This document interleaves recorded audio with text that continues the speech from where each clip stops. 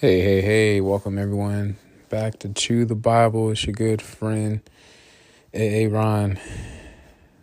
Today was a good day overall. Capped off the night by going to visit my beautiful new girlfriend at her church out in Kansas. It was really cool. Had a prayer meeting. It's interesting because our prayer meetings at my church are on Monday nights, Wednesday at noon, and then Saturday morning. So, yeah, we have Monday night, Wednesday afternoon, and Saturday morning. Prayer is actually my favorite. Prayer meetings are my favorite activity at church. So, anyway, had a good time. What else? I'm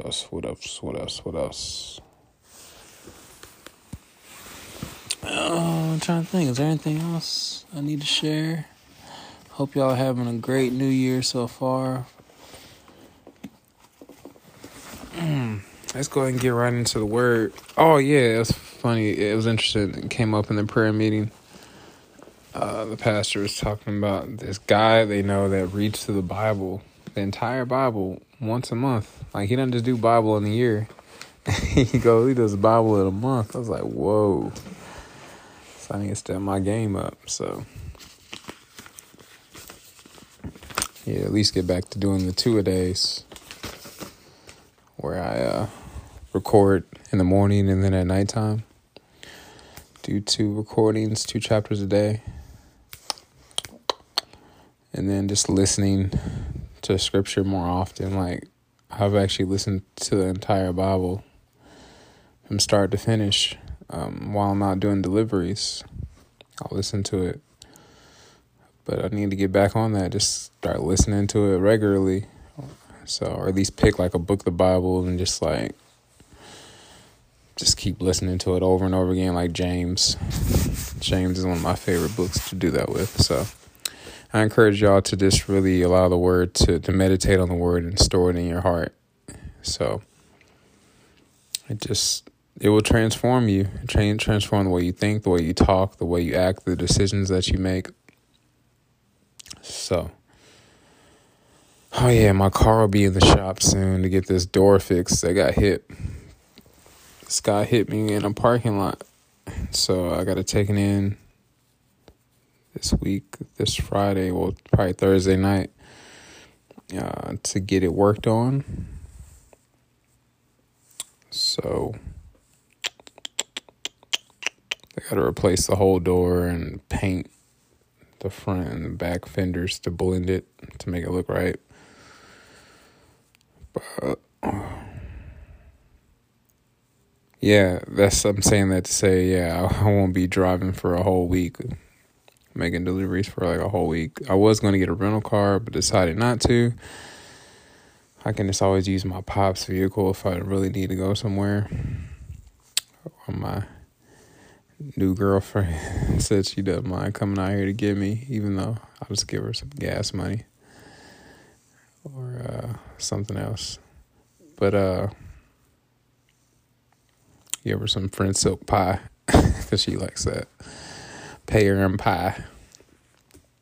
And those horrible energy drinks that I'm trying to get her to stop drinking. Anyway, if you're listening, young lady Stephanie, I'm talking to you. All right, let's get into this word before I say something crazy and end up not having a girlfriend no more. All right, Amaziah rules in Judah. Amaziah was 25 years old when he became king, and he reigned in Jerusalem 29 years. Sound like the other dude before that. Was it Joash? Who was 7 years old when he became king. This dude, 25, is still young. He reigned in Jerusalem 29 years. His mother was Jehoiadin from Jerusalem. Amaziah did what was pleasing in the Lord's sight, but not wholeheartedly. So lesson we can all take. How many of us do things that are pleasing to the Lord, but not wholeheartedly? The beautiful thing about being a Christian and the fact that we have Jesus now, we live in the modern age, or the Jesus age, the age of grace, is when God sees us. He sees his son Jesus, perfect and spotless, without wrinkle. But that doesn't mean that we still wrestle with sin and make bad choices, and there's consequences for those bad choices. And there's rewards. I don't know how that's going to work, but there's rewards in heaven for our obedience, rewards on earth and in heaven in eternity. I'm still curious about that. Like, how many of us, like, I guess there'd be no jealousy over like looking at other people that have more rewards than us. As my brother always jokes, he's like, I'll just be glad, hey, if I'm just homeless in heaven, like, hey, I just want to get up there. But anyway, where was I going with all that? Yeah. So some of you, even me, there's times where I don't do what's pleasing. I might be doing what's pleasing in the Lord's sight, but I don't always do it wholeheartedly. So, Lord, I just pray here right now for everyone listening, for myself. Lord, help us to not only do what is pleasing in your sight, God, but to also do it wholeheartedly with joy and without compromise. In Jesus' mighty name I pray. Amen. All right. When Amaziah was well established as king, he executed the officials who had assassinated his father. However, he did not kill the children of the assassins, for he obeyed the command of the Lord as written by Moses in the book of the law. Parents must not be put to death for the sins of their children, nor children for the sins of their parents. Those deserving to die must be put to death for their own crimes. When Amaziah organized the army, assigning generals and captains for all Judah and Benjamin, he took a census and found that he had an army of 300,000 select troops, 20 years old and older, all trained in the use of spear and shield. He also paid about 7,500 pounds of silver to hire 100,000 experienced fighting men from Israel.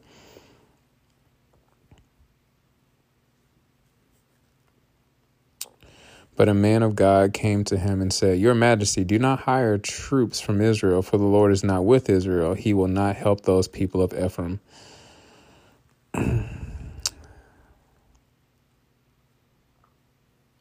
Y'all remember Ephraim and Manasseh. Go back and read that story. There was a blessing on Ephraim. Go back and read that. If you let them go with your troops into battle, you'll be defeated by the enemy no matter how well you fight. God will overthrow you, for he has the power to help you or to trip you up. Man, God has the power to help you or trip you up. If that's not a word, I don't know what is. Amaziah asked the man of God, But what about all that silver I paid to hire the army of Israel? He's like, I already put a down payment on them. I put them on layaway. The man of God replied, The Lord is able to give you much more than this. So Amaziah discharged the hired troops and sent them back to Ephraim. So they got paid. They got paid and didn't have to work. Could you imagine that? If you just got paid a big sum of money and didn't have to go work for a year? I'm sure it was enough money to cover their expenses for the whole year or half the year.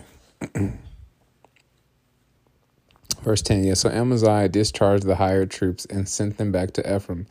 This made them very angry with Judah, and they returned home in a great rage.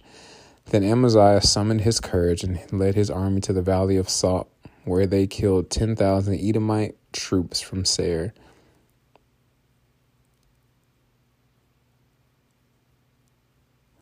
They captured another 10,000 and took them to the top of a cliff and threw them off, dashing them to pieces on the rocks below. Ooh, it's brutal. Meanwhile, the hired troops that Amaziah had sent home raided several of the towns of Judah between Samaria and Beth Horon. They killed 3,000 people and carried off great quantities of plunder.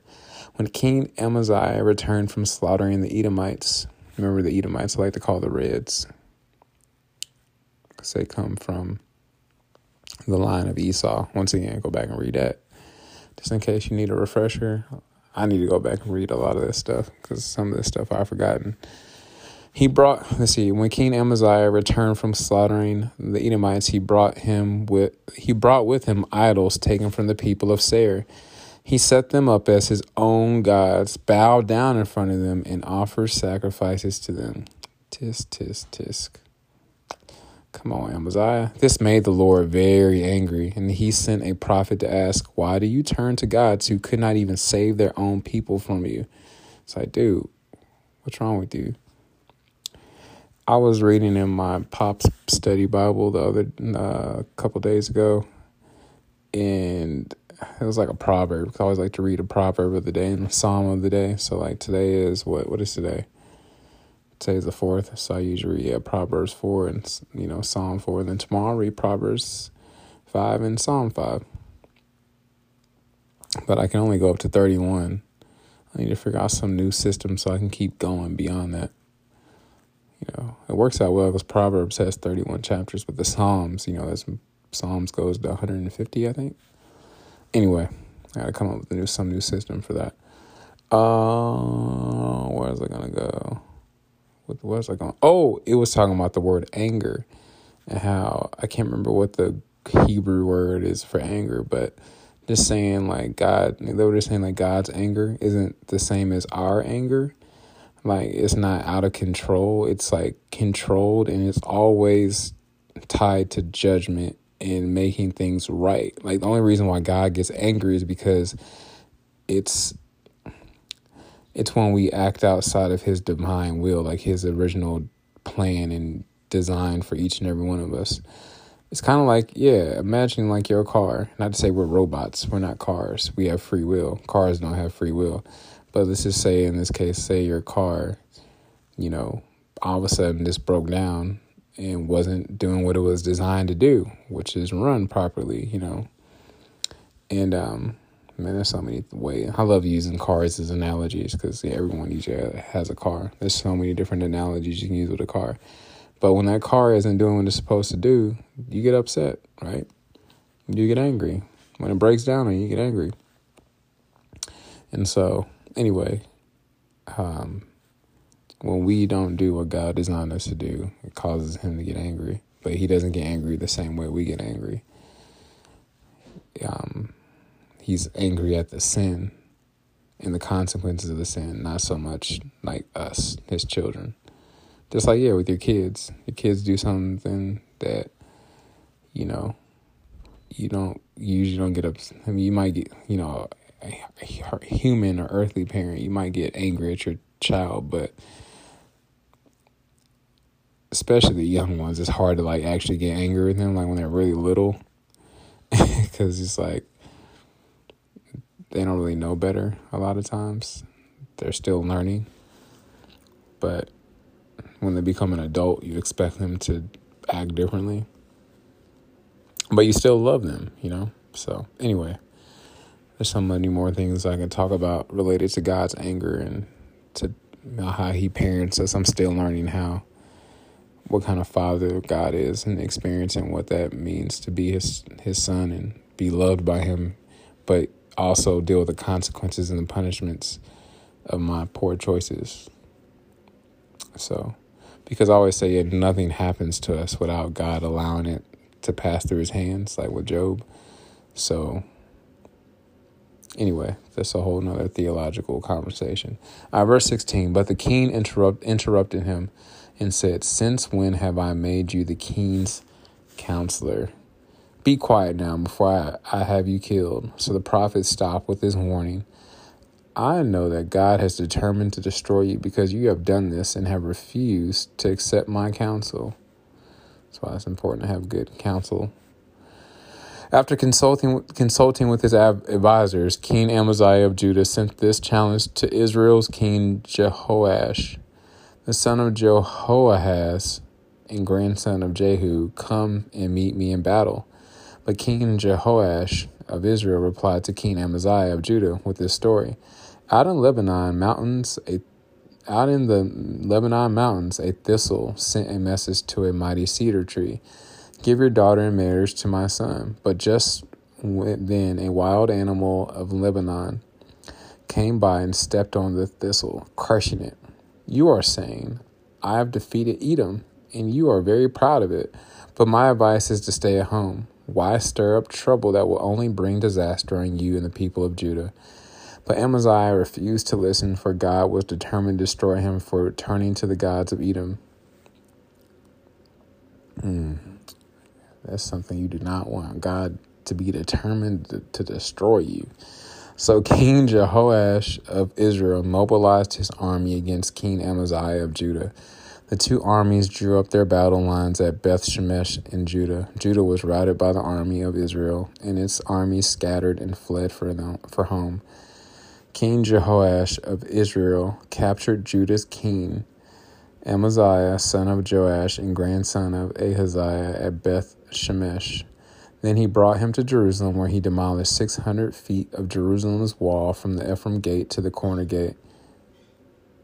He carried off all the gold and silver and all the articles from the temple of God that had been in the care of Obed-Edom.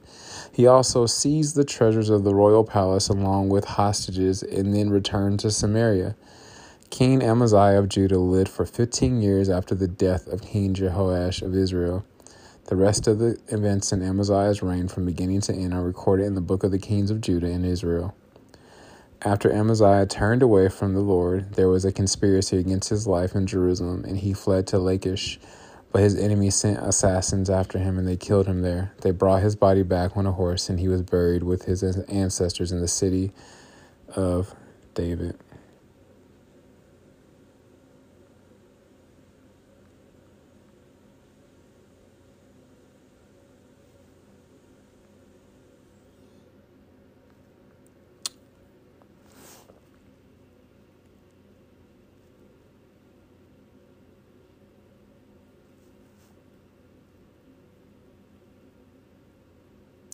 All right, let's hop on that Romans road. Romans 3:23 says, for all have sinned and fallen short of the glory of God. Romans 6:23 says, for the wages of that sin is death, but the free gift of God is eternal life through Jesus Christ our Lord. Romans 5:8 says, but God demonstrated or showed his love toward us in that while we were still yet sinners, Jesus Christ died for us. Romans 10, verse 9 through 10 says that if we will confess with our mouth that Jesus is Lord and believe in our heart that God has raised him from the dead, we will be saved. For with our hearts we believe we are now in right standing, and with our mouths we confess that we are now saved. Romans 10, verse 13 says that whosoever, anybody, everybody who calls upon the name of the Lord, they will be saved. So you can simply say this prayer to ask Jesus in your heart. You can say, dear God, I know I'm a sinner. I know my sin deserves to be punished. I believe Jesus Christ is the Son of God who died for me and rose from the grave. I want to turn from my sin and trust Jesus Christ alone as my Savior. Thank you for the forgiveness and everlasting life I can now have through faith in Jesus. In Jesus' mighty precious name I pray. Amen. All right, y'all. I will see y'all tomorrow. I say see y'all I can actually see y'all, but you know what I mean. Looking forward to another recording in the morning, God willing. Deuces.